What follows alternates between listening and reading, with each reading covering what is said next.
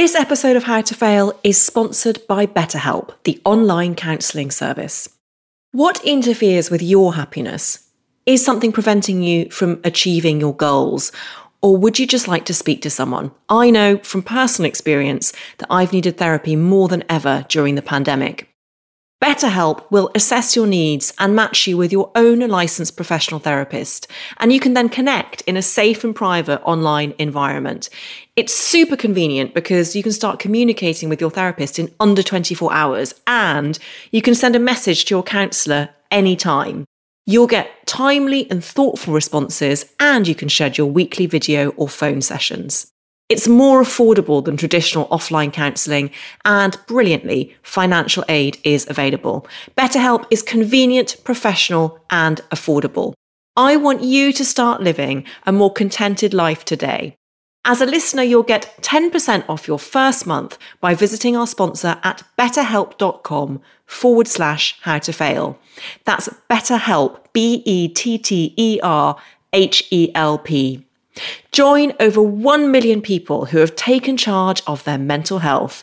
Again, that's betterhelp.com/howtofail. Thank you very much to BetterHelp.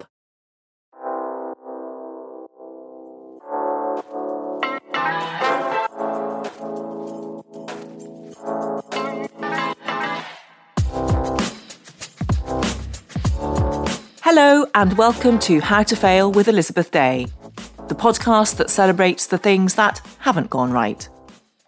This is a podcast about learning from our mistakes and understanding that why we fail ultimately makes us stronger. Because learning how to fail in life actually means learning how to succeed better.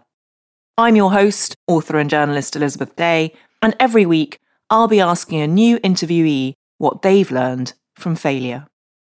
Today, I have a very special guest for you. She is psychotherapist Emma Reed Turrell, the author of Please Yourself, an incredible debut book out in April, which teaches us all how to stop pleasing others and, in the process, how to become more confident and to accept judgment rather than fearing it. I mean, is there a single listener to this podcast who wouldn't benefit from some of that? I know I certainly did. I gobbled up Please Yourself when I was lucky enough to read an advance copy last year and had my mind blown by its unique blend of expert advice, intelligent compassion, and reassuring practical wisdom, all gleaned from Emma's years as a therapist. Emma grew up near Portsmouth and read English at Cambridge University. Following 10 years working in sales and marketing, she decided to retrain as a therapist and graduated with a first-class degree in transactional analysis. Since then, she has built up a thriving practice in her hometown of Winchester, where she works with both private and corporate clients. But more importantly than any of that, arguably Emma's greatest qualification for this podcast is that she also just so happens to be my best friend. Readers of my books will perhaps be accustomed to her words of wisdom, which I quote on the page with embarrassing frequency. Emma really is my own personal guru, a woman who knows me better than I know myself, who I've again and again turned to first in a crisis, who's picked me up after a divorce, 3 miscarriages, and every single romantic breakup I've ever been through. A woman who makes me laugh more than anyone, who has helped me understand life, who is the mother of 2 of my beloved godchildren, and someone whose dance routine to Salt and Pepper's Push It really has to be seen to be believed. I've been waiting for years for an excuse to get her on the podcast, and now, thankfully, she's written a book that gives me the perfect reason. Emma Reed Turrell, welcome to How to Fail. Thank you very much. You know, halfway through that, I thought, oh my gosh, she's not actually going to tell anyone she knows me. This is going to be really awkward. No, I've been very journalistically objective. The first part, and then the second part just wildly sentimental, because one of the things that people listening to this won't know about you is that you're half Swedish, and therefore you lock all your emotions in a kind of glass box, and it's taken me 22 years more or less to crack through that glass box and to get you to the edge of emotion. How emotional were you during that introduction, if at all? I mean, I'd put on a 2 out of 10. But that's a solid 2 for me, a solid 2. She's a tough crowd. Did you cringe at all during that introduction? Is it odd hearing yourself spoken about like that? It is weird because I'm so used to listening to this podcast that I'm kind of now waiting to hear what this Emma Reed Turrell's got to say for herself. And it strikes me that that'll be me then. And how are you feeling about your first book coming out? I'm now feeling really happy and excited about it. And as you know, I've been on quite a journey with it because that glass box of emotions isn't too keen on being exposed. But actually, it's been such an amazing process for me just to have that kind of expression of my thoughts and feelings, and particularly just the years of work I've been doing with clients, and to be able to kind of say, actually, this is something I want to share more broadly. And there have been moments when I've completely regretted it. But now we're kind of on the home straight. I'm really up for it.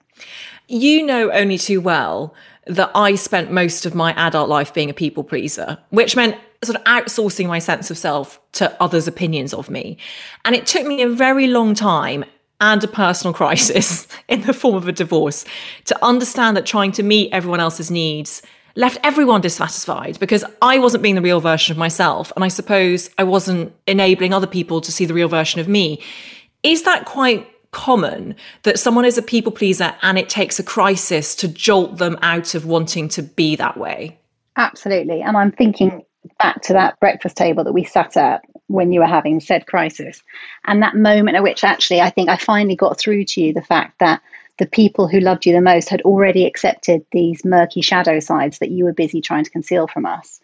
And that moment of kind of, oh, well, maybe I don't need to do this. Not only is it actually not helping me, but what if it's getting in my way? And I think for lots of people, that realization happens in a crisis when they realize, okay, so you could continue to try to be liked by everyone, or you could aim to be unconditionally accepted by some. And that for me is priceless. Oh, so good. By the way, anyone listening, there are going to be so many moments like that where there's a mantra to live by that you either want on a t-shirt or as part of your Pinterest mood board for life. But you did a very generous thing for me, which was to give me permission to be myself. And I remember you saying to me, I prefer the Liz that is off the pedestal. That's the one that I love the most. And it was such a revelation to me that. And I'm sure you do that for many of your clients. Yeah, because this pedestal is a long way up and there's a long way to fall. And I think it's a dodgy little platform of existence that we get stuck on up there, which means that we daren't put a foot wrong. And we become a smaller and smaller part of ourselves until we lose touch with who we are at all. And how can any of our closest people connect with us when we're in that space? So for me, you off the pedestal was the you that was doing push it alongside me and actually creating all of those connections that I valued more than anything. And the point at which you had shrunk yourself to fit in with a view of what you perceived others wanted you to be. That was the bit where you were disappearing from sight. That was the bit where, and I know this has been something you've written about, that bit where you disappeared behind a Perspex screen and I couldn't get to you.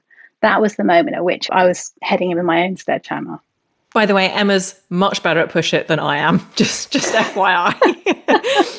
Years of practice. I know. You've nailed it. In Please Yourself, you identify 4 different types of people pleaser. Will you run through them for us? Yes, absolutely. And in fact, I think this is the origin of the whole book in the first place, was that it was the 4th, which I'll get onto, it was the 4th people pleasing type, which had piqued my curiosity. So I started out with an understanding of people pleasing, probably like most of us, in terms of the people who they're just so nice and they just want everyone to be happy and they just put everyone's wishes before their own.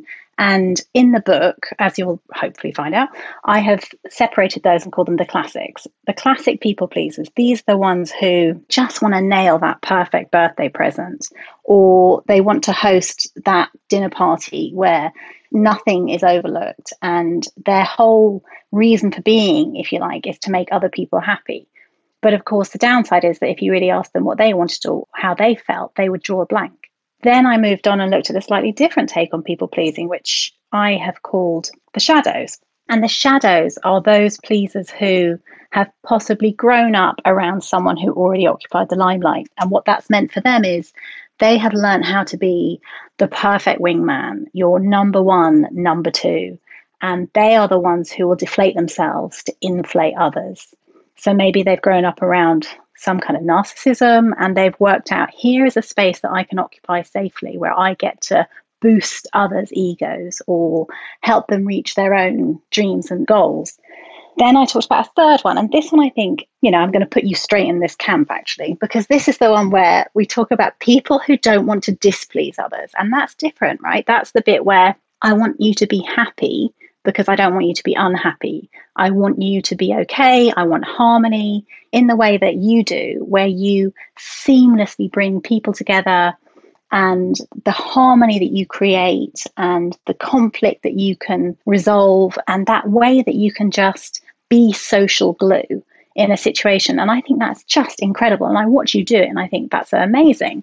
But what's also interesting about that, of course, is that sometimes we can get led down that path because we believe that love is the absence of anger. And what we're actually doing is trying to stay safe by keeping everyone else okay. So those first three, I think we probably can all recognize, and we would know those to be people pleasers. But this fourth category, the one that really started the process for me, was the resistor. And the resistor is the people pleaser who would not identify as a pleaser at all. These are the people who can come across as confident, as leaders, have the courage of their convictions, don't care what anyone thinks.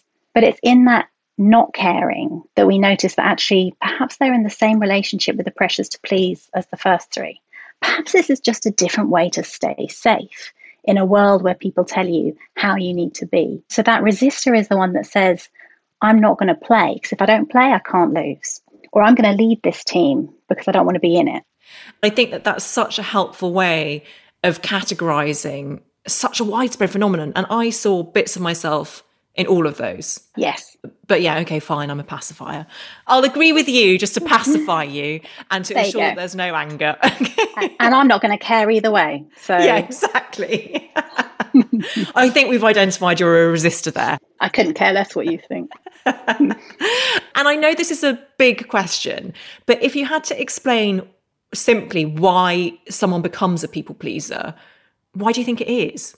Well, I think it really comes down to conditioning. So this is where I'm so keen to make that distinction, that it's not about being nice and it's not about being kind and it's not about putting other people first. It's about being conditioned to try and manage the reactions of other people to create a space that feels safe for you. So as a therapist, of course, we're always looking back as well as looking at the here and now.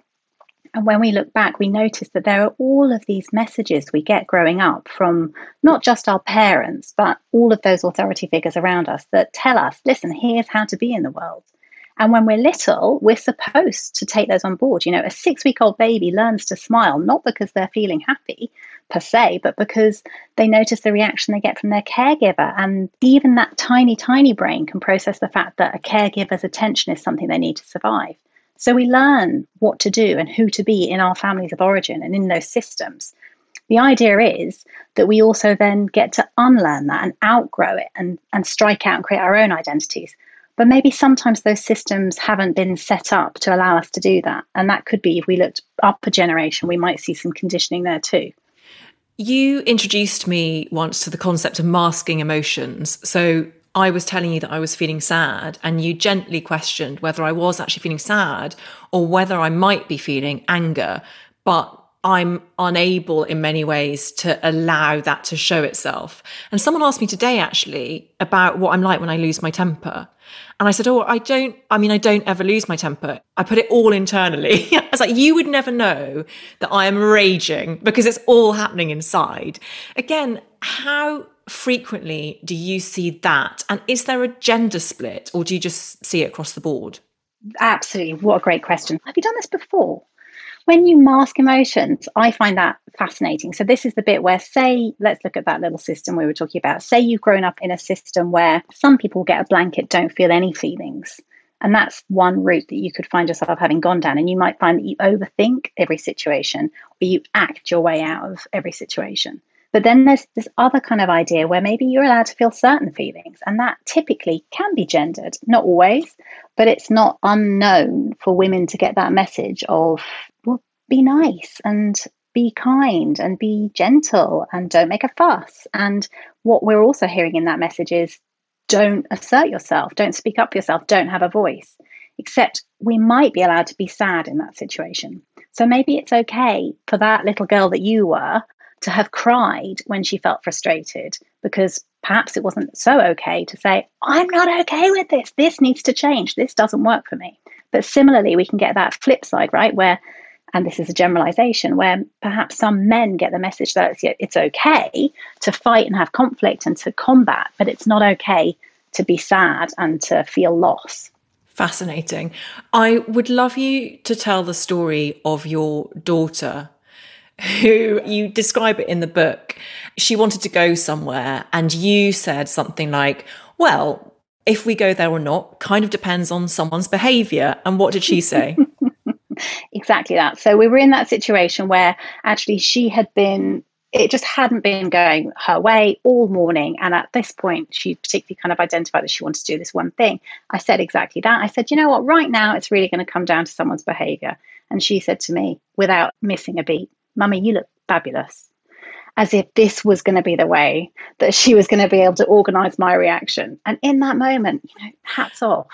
I have to credit her with that. She was 4, wasn't she, at the time? She was 4, and that 4-year-old her was so fascinating for me, because a slight segue, but this bit where I was doing some work in her school, in her reception class, and she is an incredibly emotional child, which I love about her.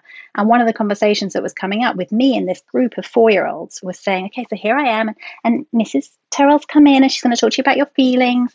And I was saying, so children, who can tell me a feeling? And all these little hands were going up, and little Johnny was saying, oh, there's anger. And someone else, oh, there's sad. And someone else said, oh, there's happy. And Elsa's hand went up, and I was like, Elsa, despair. And in that moment, as the teacher glanced across at me, it's fine. We talk about despair a lot at home. There's the Scandi bit of you again. But yes. I mean, without going too much into detail, but part of what I love about how you and your husband are raising your children is that they are such lovely children, super polite and pleasant to be around, and they are supported to have space to show their own emotions and whatever they're feeling, whether that be anger, whether it be despair, whether it be happiness. And I think, you do such a good job on that. Let's get on to your, obviously, the godmother. I mean, I've had a massive influence in that respect. Huge. Let's get on to your failures, because they are really brilliant ones and they're so profound in so many ways. And I want to give you a chance to kind of explain them because they go so deep. So the first one is a failure to stay conscious. And you don't mean like conscious to social ills. You actually mean literally a failure to stay conscious. Tell us about that. This was a real problem for me growing up. When I was a little girl, I was desperate to follow my father's footsteps. He was the village vet, and that's all I wanted to do. So I would go regularly, and kind of my role on a Saturday morning was to wipe the table down with antiseptic and to call in the next client from the waiting room. And part of the job that I was preparing for was the surgical side, except every time I would observe an operation, I would hit the deck. I'd pass out. I would faint, lose consciousness, and the next thing I knew, I was being carried out by 4 fairly gruff veterinary nurses who'd had to absent themselves from the operation at that point to haul out this corpse and lay her in the waiting room, where I would come to every time feeling just desperately disappointed in myself. And I couldn't work out what was going on. I was so determined that I was going to make it work. So I would start wearing like a little hard hat so that I could watch the operations, until it really got to the point where it was untenable. And at one point, I can remember standing with my back against the radiator, looking out the car park, just reciting number plates to myself while my father removed the eyeball of a guinea pig. And in that moment, my memory is, and I was probably about kind of 7 or 8 at this time, was my dad saying, "Are you all right?" And me going, "Yeah, fine, no problem." And then him leaning over and like grabbing me by the scruff of the collar, whilst also kind of a scalpel glinting in the light, and a guinea pig on the table. And at that point, I really decided I had kind of hang up my ambitions to be a vet. But it didn't stop. It didn't stop. And I would continue to faint at what I thought was the sight of blood, at this kind of squeamishness. And we had a situation at home where a window cleaner fell off a ladder in our back garden. And when the paramedics arrived, they found me in the recovery position next to this poor man who'd broken his ankles and he'd had to take care of. And as you well know, there was a situation when we were both flying Can I out. tell this story? Yeah, all right then. No. First of all, I wanted to say, you wearing a hard hat instead of causing trouble through fainting is the definition of a people pleaser. And Sure. this story that you're about to come on to is one of my favourite stories. Is we were going to Cyprus, the two of us, for a holiday. We were in our early 20s, so we got the cheapest possible flight we possibly could, which was really early in the morning. And you hadn't eaten, I don't think. And we were sitting separately. You were sitting across the aisle from me. And you were reading, and I remember this vividly, Kate Moss's Labyrinth. And you were reading away. And I turned around at one point and looked at you, and you were fast asleep. And I was like, oh, that's so lovely. She looks so peaceful. She looks so peaceful just sleeping away there. Turned back to my own book. A few minutes later, I turned around and you were sheet white and said, I just fainted. I was like, oh, I thought you were just in the land of Nod. And you'd fainted because there was a particularly vivid passage of writing in that book, wasn't there? Yeah. There was a massacre scene. And I can remember this moment where, the blade delved between the breastbone, and in that moment just thinking, oh shit, it's happening. And just passing out and looking over and you going, do you have a lovely sleep? And me being like, what has happened? I'm very observant. Was it nuts? Yeah, you missed takeoff.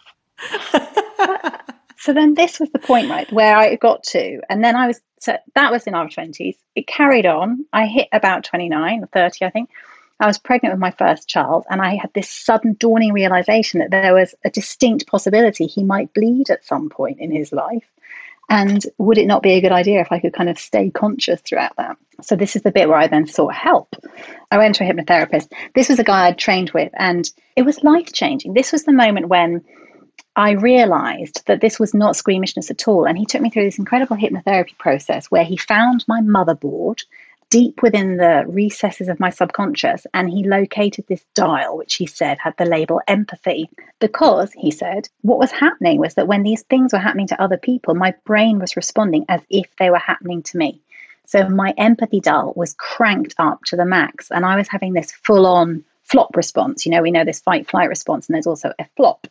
And this was what was going on for me. So every time I was observing, or so I thought, poor guinea pigs or, window cleaners or crusaders, I was having a complete merging experience. And my empathy level was just making me lose consciousness. And that was kind of just life-changing for me to realize that this was empathy that was actually my kind of nemesis at that point. Of course, in my work now, I use it all the time. It's become the very kind of nature of my work.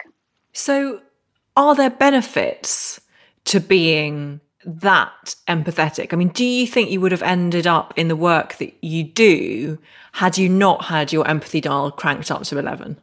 Personally, probably not, because of that glass box that I've buried in the woods sometimes. So I think it was going to take something like empathy for me to realize actually what was going on here. And I think in a way, what was happening for me was that I would use other people's feelings as a way of processing my own. Yes. So this for me was actually about kind of recognizing this language of feelings that I was observing out there in the world and having this kind of empathetic merging experience with it. So for me, it was transformative. And I think I couldn't do the job I do without it. But this year has been really interesting because this year with the pandemic, my job to empathize, there have been these times where actually I've just noticed that dial start to creep up again and it was starting to overload. So I had to really make an active choice while I was working through the pandemic to dial back on that empathy and dial up compassion instead, which is quite different. It's feeling for rather than feeling with. And I don't think this is unique to therapists. I think we all have to do it. We all have to work out where do we end and others begin. And when we notice that we've started to merge, we need to remind ourselves we've got permission to pull back to a position where we can be useful to ourselves as well as others. So this is kind of, in essence, part of the please yourself principle, which is about responsibility for self in that. And therapists have to do that, as do we all. How do you not take on everyone's pain at the end of the day? How do you protect yourself and your own energy? I wonder whether it's about the awareness of whatever someone's bringing, as it's almost like that's what they've entered with, but that's not what they're really about. So when someone's jabbing at me, I know they need me to react, but I'm more curious about why they need me to react or what's behind that. So some of the clients I've worked with over the last 10 years, some of the clients who've started off and we've had the most friction in the relationship, we often end up with the most productive relationship as we work together, because it's about whether someone's willing to look behind the jab to see kind of what the real hurt is. It's often not that front facing stuff. So I suppose in my practice, it's really helped me to understand that I get that kind of, here's the full 360-degree view of that jab. Mm.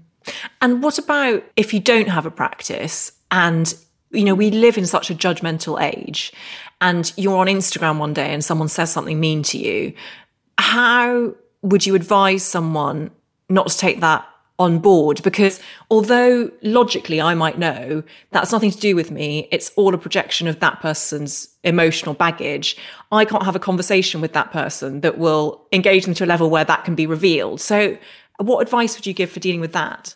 Well, I think that's just a really important people-pleasing statement you just made there, that idea that I'm going to need to have a conversation with them that's going to engage them, that's going to help us reveal that. I'm going to need to get them to align with the view of them that I've got, as kind of fragile as that is right now. And I want them to agree that that is the truth. And that's the challenge for the people pleaser. It's, can you actually embody your own truth and know it without their agreement, without them saying, yeah, you got me, this was the real deal. Yeah, that's hard, isn't it? It's hard. It is hard. It is hard. Do you know what? It's actually less hard than struggling to try and engage people who don't want to engage. That's the irony of the situation here, is that if you can genuinely feel okay with yourself, and of course that's what it actually comes back to, if you can genuinely feel okay with yourself, then it can be okay for other people not to get you, or for other people to dislike you, or for you to represent something else to someone else. We all will. It's just part of the being okay with yourself. I think it really helps if you're being authentic, and that's the version that you learn to be okay with, not a polished version that you might put on Instagram.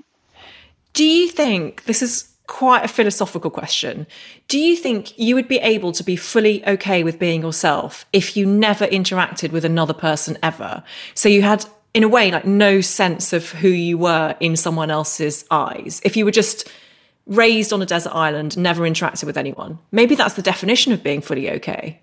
I think you just clocked Scandi introversion here. This sounds idyllic. But this is the bit, isn't it? It's like who we are to other people. Still, it matters to us. It's just, can we be more discerning about the people that we matter to? Or do we have to matter to everybody for us to be good human beings?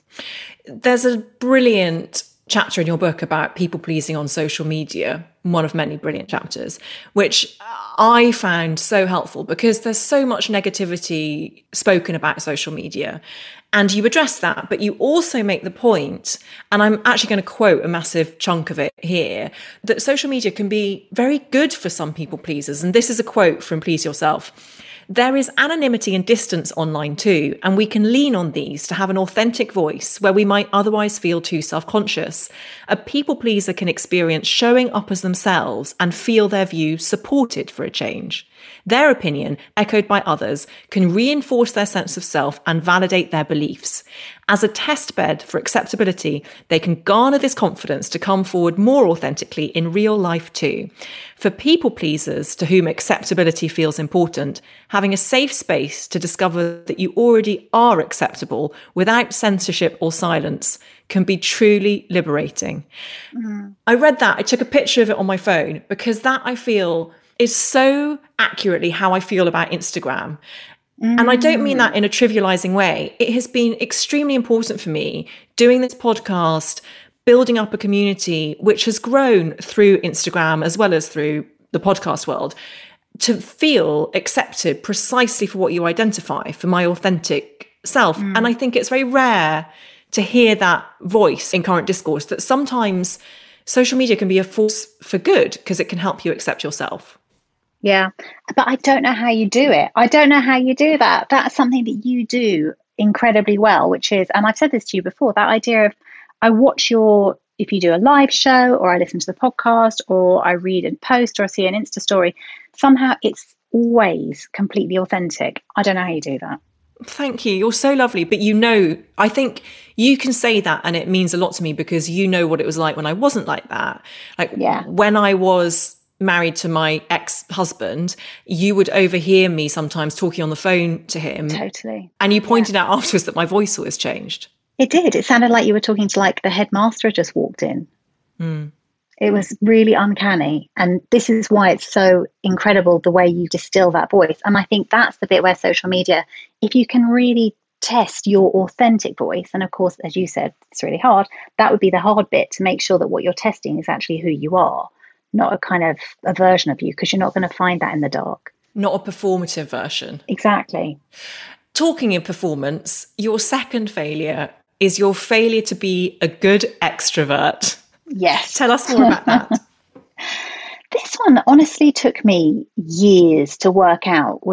There was the strangest phenomenon where I could do extroversion, but I never felt comfortable there. And I kind of noticed that, as with so many, I think, closet introverts in our society, because I meet more and more every day, people who say, I actually think I'm more introverted than I first believed. I think I was really well trained in this dark art of extroversion. And it is something our society, I don't know if they expect, but it certainly seems to favour that sense of someone who can engage in an extroverted way. And I can. I even kind of was known as having this gift of the gab growing up. And I was very much someone who would be considered life and soul of the party. My first job was in sales. I loved it. It was this kind of a line from my A-level Spanish teacher was, Emma will go far, she could talk her way out of a paper bag. This kind of idea that actually there is nothing that I can't use my extroversion to achieve.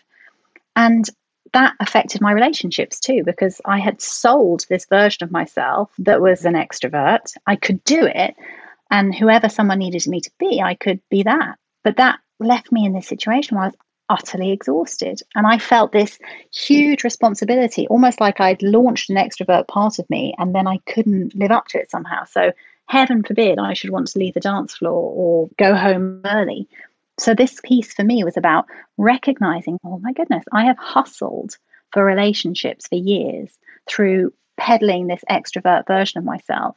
And I used to think it was about the difference between being social or antisocial. Now I understand it's actually about how you get your energy, whether you get re-energized from a relationship with yourself in a kind of a one-to-one space, or whether you get re-energized by being with others in relationship. And I definitely need space and time. And, you know, it's well known in my family that I need alone time. And the people who know me have had to struggle to accept that sometimes, as you know. I mean, I'm only laughing because there are times when I will go to visit Emma, walk into a room, go to hug her, and she'll be like, I just can't hug anyone right now. I can't hug. Because you've just been like mauled at all day by various like little people and stuff. And I totally get it. And I get it because you've set those boundaries in a very loving way. And boundaries are something that you've massively taught me about, which we'll come on to actually. But I do think that that's very important, that you take the time to understand, as you say, where you get your energy from, what space you need, and then communicate that lovingly, because that's all the people who love you really want to know, is what to do and how to help. It's so interesting to me that you and I we first met when in a way we were both performing extroversion. So we met in probably one of the most explicitly culturally extrovert situations you can get, which is Freshers Week. And when we were all, you know, having to drink 8 vodka jellies before breakfast, and I walked into the college bar and I saw this woman there with a mass of long blonde hair, a slogan t-shirt that said "One for the Rogue," surrounded by a gaggle of adoring men who were laughing at her every word. And I walked into the bar and I was like, not my memory, but yeah.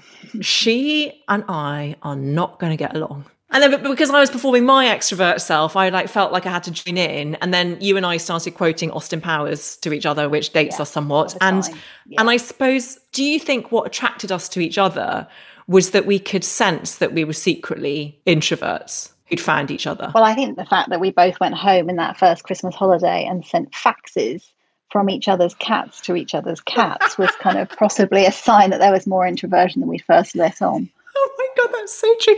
Number one, that massively dates us. Number two, that's so funny given what you were saying earlier about how other people's emotions are safer than your own. It's like we were conducting a platonic love affair through our cats.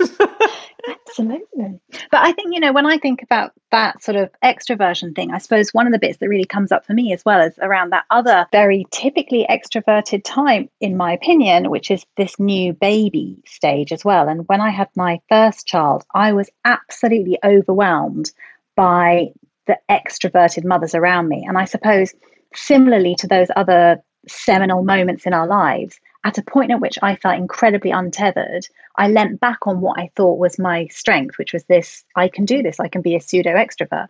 But this kind of suddenly you had to engage in Baby Joe jangles on ice, or, Topsy Toddler's tummy times. And I didn't want to do that. I wanted to be at home watching Holmes Under the Hammer, or in a coffee shop on my own with my baby. And that seemed so socially unacceptable then. But I think that's so interesting, because I think so many new mothers will relate to that, because there's this weight of expectation that you should be entertaining your baby. Totally. I always remember you saying, almost like he was a guest in your house. And actually, the most generous maternal thing you can do is arguably to be yourself with your child. Yes. I mean, I remember you kind of saying to me, you could just be you. But this is what happens. I think this happens to all of us, that when we hit any crisis in our lives, we revert to that earlier conditioning, which is why part of the whole premise around Please Yourself is see if you can practice this stuff when things are more okay, because then it'll be there for you when you need it. And I think at that point, I really needed to know this stuff already about myself. So you say in your email to me that you went extrovert cold turkey last year. Why did that happen, and how did it go? That was kind of great, actually. This was the first lockdown in March, and everybody was moving their Zoom drinks online and setting up kind of neighborhood quizzes, on an every other day basis, and meeting for socially distanced walks and coffees. And I realized actually I had this opportunity to not transfer this self-imposed pressure to be sociable onto all of this new online media. And actually I went cold turkey, and I just came off a lot of those social interactions that I might have been on before. And I said no to a lot of things, and I got a very mixed response. I think for some people, particularly at that point, this was this universal experience where we were all struggling. And so maybe the extroverts more than ever needed to get their sense of what they needed from me and other people. And I actually did the opposite. I kind of hunkered down with my family and kept life quite small and quite contained. And it was such an exhausting time that any energy I had, I wanted to be able to choose where I was going to put it. So for me, that cold turkey experience was quite a revelation. I haven't picked anything back up. I kind of don't intend to. I feel that I had said yes to a lot of things that, given that moment of reflection, I was able to pedal back from. And I don't feel the need to say yes to them again. You said that it met with a mixed response. In what way? Well, I think it was this piece where there's expectation. So for some people, they expected me to continue to still be that person who would say yes. And perhaps I hadn't ever communicated the fact that I was only ever half-hearted about what it was that we were doing. I was saying yes by default rather than by design. So I probably had set up a game there. That was an expectation. And I have to own that. But equally, I think when everybody else's struggle started to come up, which of course it all did because everybody was having their own experience of COVID, what I noticed is whatever my weirdness was, met with someone else's weirdness. And in this intersection of weirdness, that's where the conflict was coming up, that people needed me to perform a role for them because they were finding things tough. And I needed me to actually perform a role for me because I was finding things really tough. It's so interesting. And I think so many people will relate to what you've just said. I mean, I know that I certainly do. I know that we all started thinking about friendship in slightly different ways during this pandemic year, because as you know, being a pacifying people pleaser, I find it very difficult to say no to people, and I find it very difficult to say no when people want to be friends with me, which is such a lovely thing.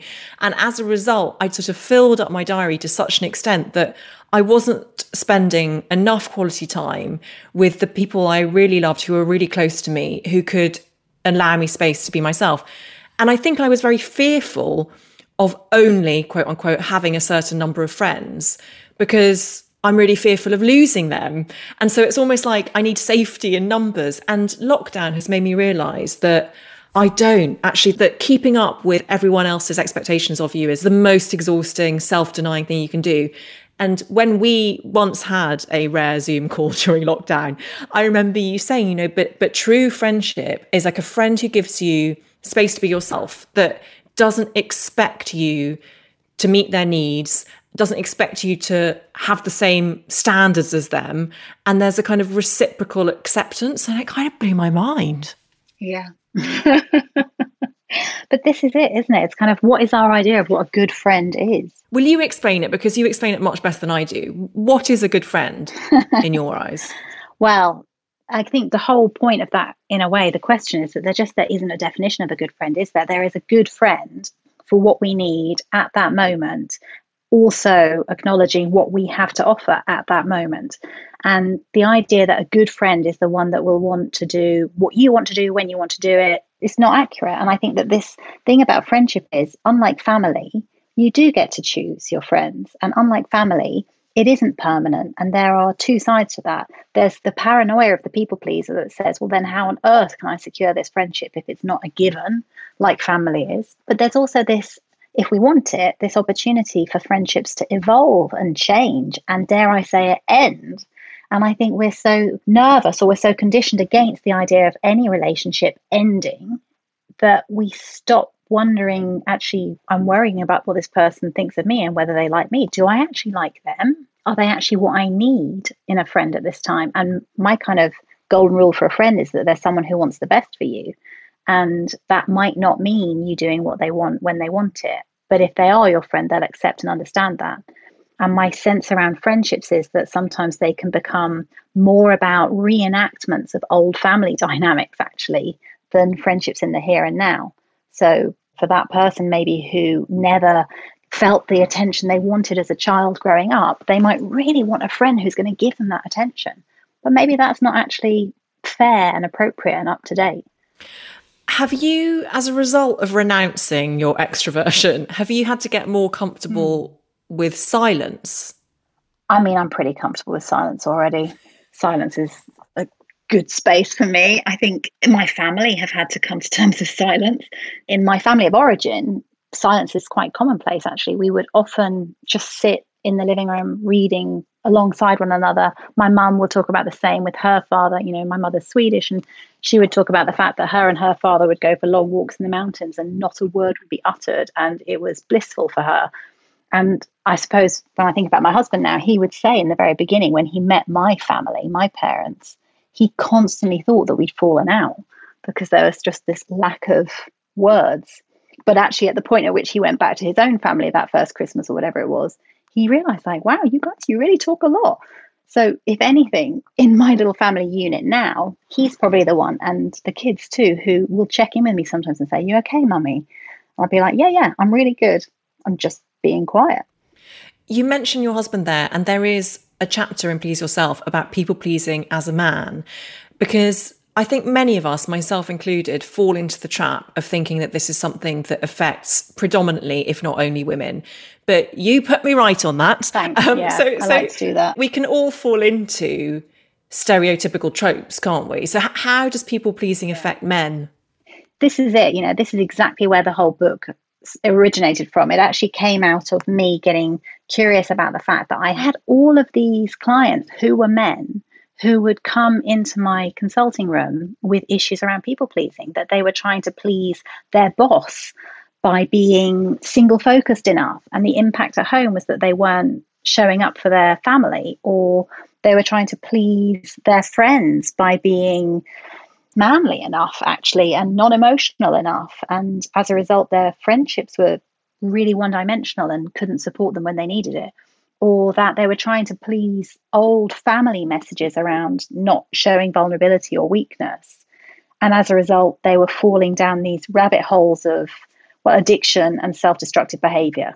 And it was actually the behavior that obviously that brought them to therapy.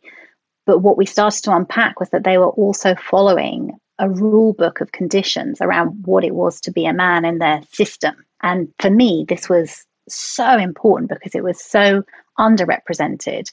And so often, well, particularly even more so now, men are told to quiet that voice of struggle. And for me, that's just not appropriate, because all struggle deserves to have a voice. And actually, it's the people who are told they don't have permission to express themselves that get my sympathy. And that doesn't matter if you're male, female, or whatever. That's about giving someone a voice to update whatever that rule book is that they might still be living with. You talk about work there. And one of the things that I'm often asked about is how you can fail and be vulnerable at work, because so many of us work for bosses who wouldn't necessarily be sympathetic to that. And you have this great phrase, which is imperfect but engaged.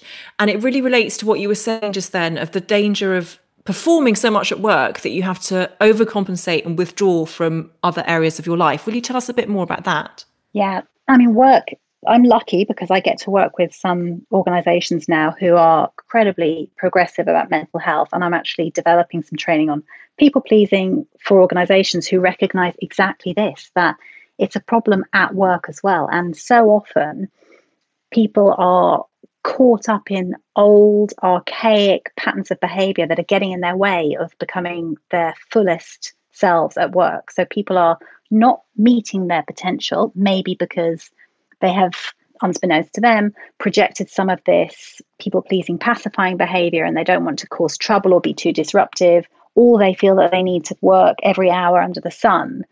And as a result, they're offering something that's over-promising or under-delivering.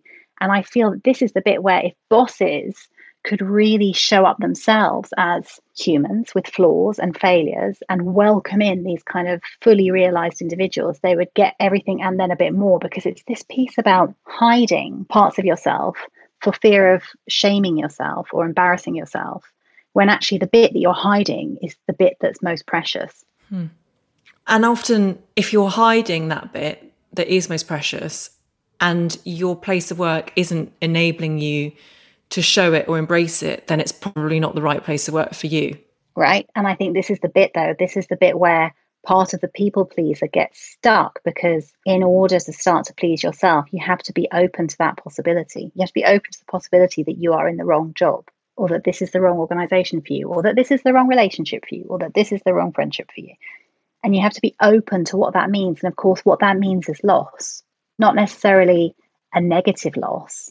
It might be an incredibly positive loss, because that job or relationship or friend might be occupying the very space that needs to be freed up for the right one. And until you've lost that, you can't possibly gain. But this is it where actually, you touched on it, right? You've just said to me that actually it's this idea of loss, that you need to kind of keep a certain number of friends, because what if you end up with this number that's unsustainable? And I think if we can account for our fear of loss as people pleasers, then we can learn to please ourselves. Because this is, if we come back to kind of the dialogue that I have with my kids, but with all kids that I work with, it's to really talk about loss. This idea that we're going to somehow protect young people from the existence of loss for the first 18 years of their life and then chuck them out, where they're going to realize actually that the rest of the world's not such a compassionate instructor.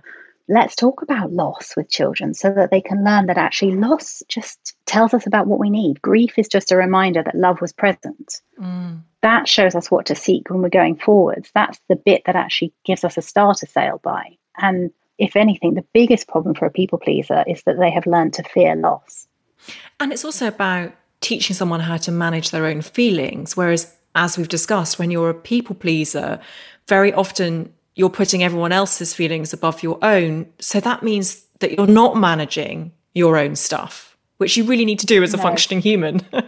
Yeah, absolutely. You know what? You're kind of outsourcing your okayness. You're swapping self-esteem for others' esteem and hoping beyond hope that you're going to be able to do enough, be enough, or mold yourself enough that that person's going to continue to be the supply of your security. That's such a fragile position to put yourself in. Your third failure, and now we're getting to the heart of the fact that you are a resistor people pleaser. Your third failure, and I love it, is your failure to give the appropriate number of fucks.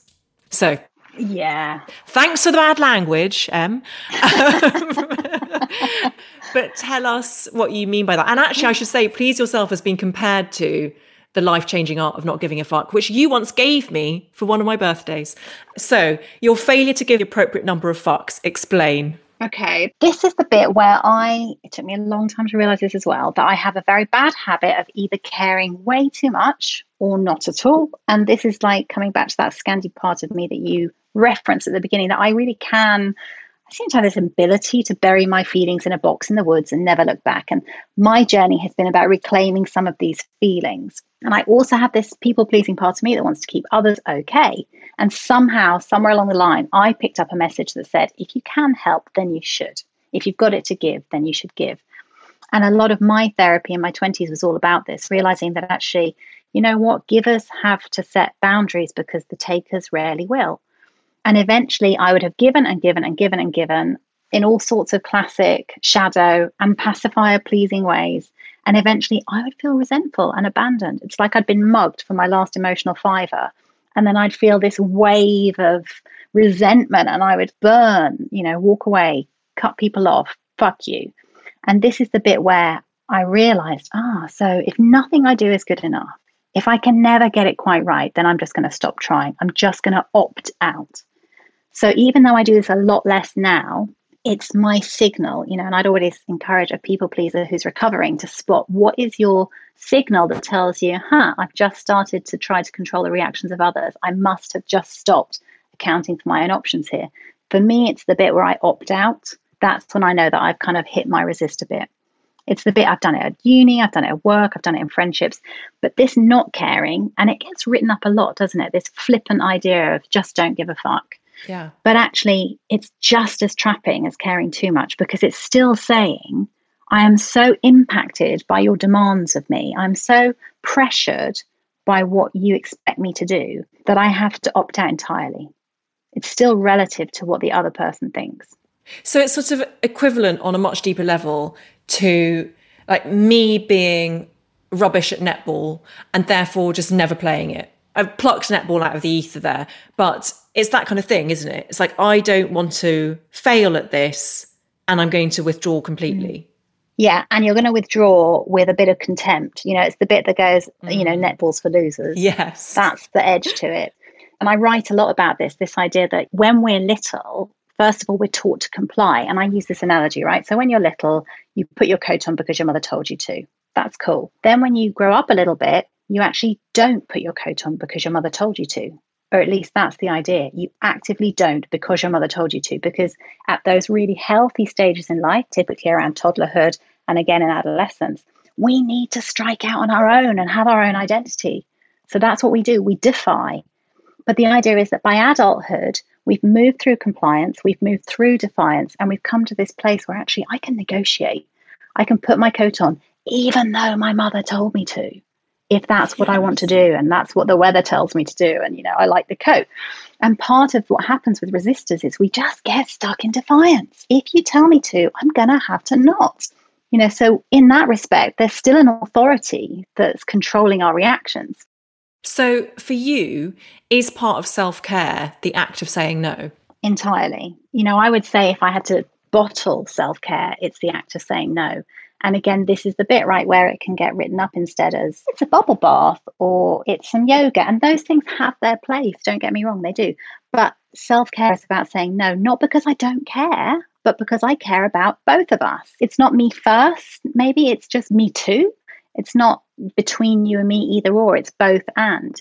I'm not going to say no because I'm too busy, but I might say no because I don't want to be that busy. I'm not saying no because I can't, but I am saying no because I don't want to. And that's the sting for a people pleaser. Am I allowed to just say because I don't want to? Am I not supposed to have a kind of an absolute watertight reason why I can't? And the answer is yes. What you want. How do you say that in a text? I don't want to do that. I don't want to do that. Well, this is it, right? I think you can practice. So I talk a lot in the book about actually let's practice in the safe spaces first so that you can build up some evidence that maybe it's not as hard as all that. And maybe actually you get the response you want anyway. So if there are safe people, and you could even contract with them and say, listen, I really want to update some of my people pleasing habits. Are you up for it if I just have a stab at some text sometimes that says how I feel, but I might not get it right? And you can have a go at that and say, I actually really like the sound of that, but it's not what I want to do now. Or I don't know what I want to do a week on Thursday yet. Can I tell you on Tuesday, or is that too late? I'm not going to give you no honest response, but I'm going to account for you and for me. And I think the difference in this, and this isn't a novel therapy concept, it gets written up a lot, this idea of rupture and repair. I can have a rupture, I can get it wrong, and I can make a repair. I can learn and I can grow and I can resolve. So if you want to come back to me and say, that was really blunt, I can take that on board and say, sorry for that bit. That wasn't my intention. Yeah. I want to ask you about something because it's something I don't understand, but I know that lots of people listening to this will be like you. And I'm being a bit weird, a bit opaque about it. I think you know where I'm going. My other half is also like you, a bit of a resistor, people pleaser, and hates any fuss being made of him, especially on birthdays. I cannot relate to that at all. And he and you have had to patiently explain it to me because I'm like, but it's so lovely when people say nice stuff to me and like send me a card on my birthday or send me lovely messages. And I sort of feed off that and I cannot get my head around it. Explain to me how you are and how he is around things like birthdays. Well, so this is the thing, and we have talked about this, right? That we recognize that there is a similarity there. And isn't it interesting that kind of two of the people with the biggest roles in your life both represent this kind of slightly more resistor place? But I suppose it's just about that. Hasn't escaped my notice. Really? Oh, that's lucky.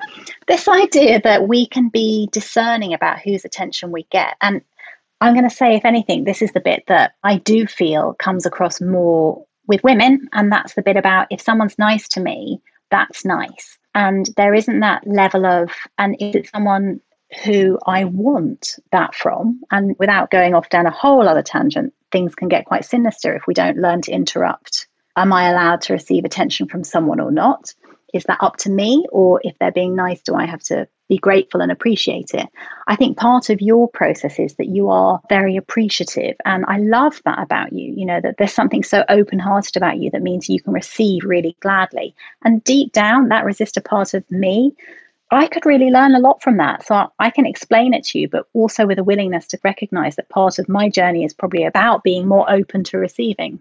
I guess I work in a way that means, this self-sufficient part of me that likes to be capable and independent, that does come from a slightly self-protecting space. So maybe one of the reasons why I don't engage so much with birthdays and special occasions is because I do feel that there's the performative bit, but also there's this, I'm giving people maybe a kind of a space to let me down, if I'm honest. Fascinating. So it's not just that you think I'm a loser. That too, but not only that. Yeah. No, fair enough. And also there's kind of unasked for reciprocity, isn't there? So you don't want their attention or you don't feel safe in their attention. Yeah. You don't want to then have to reciprocate on their birthdays or having like a continuing relationship with them.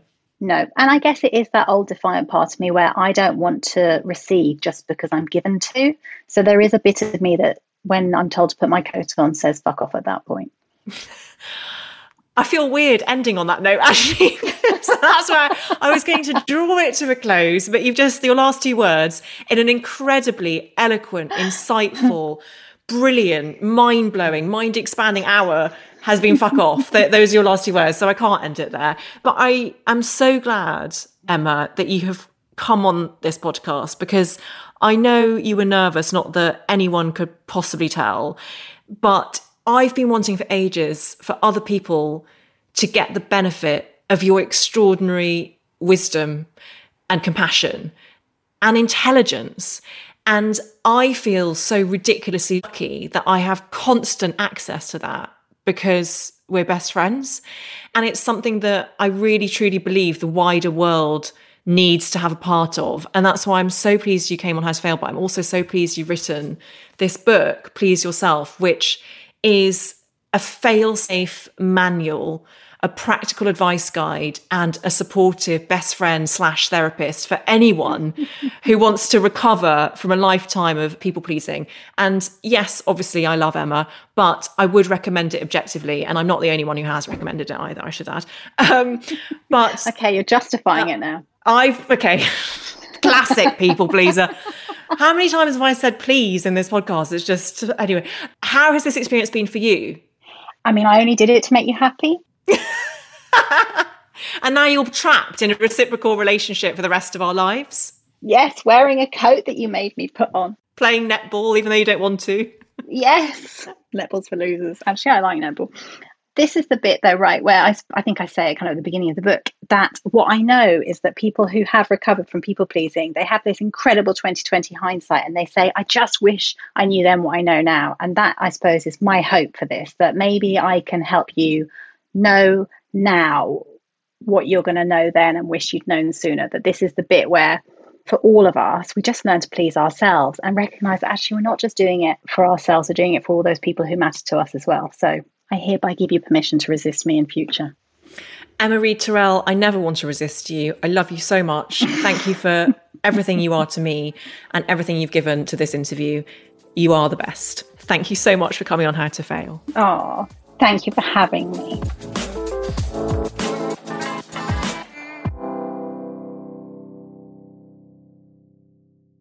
If you enjoyed this episode of How to Fail with Elizabeth Day, I would so appreciate it if you could rate, review and subscribe.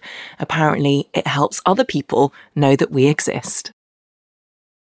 Join us today during the Jeep Celebration event. Right now, get 20% below MSRP for an average of $15,178 under MSRP on the purchase of a 2023 Jeep Grand Cherokee Overland 4xE or Summit 4xE. Not compatible with lease offers or with any other consumer incentive offers. $15,178 average based on 20% below average MSRP from all 2023 Grand Cherokee Overland 4xE and Summit 4xE models in dealer stock. Residency restrictions apply. Take retail delivery from dealer stock by 4/1. Jeep is a registered trademark.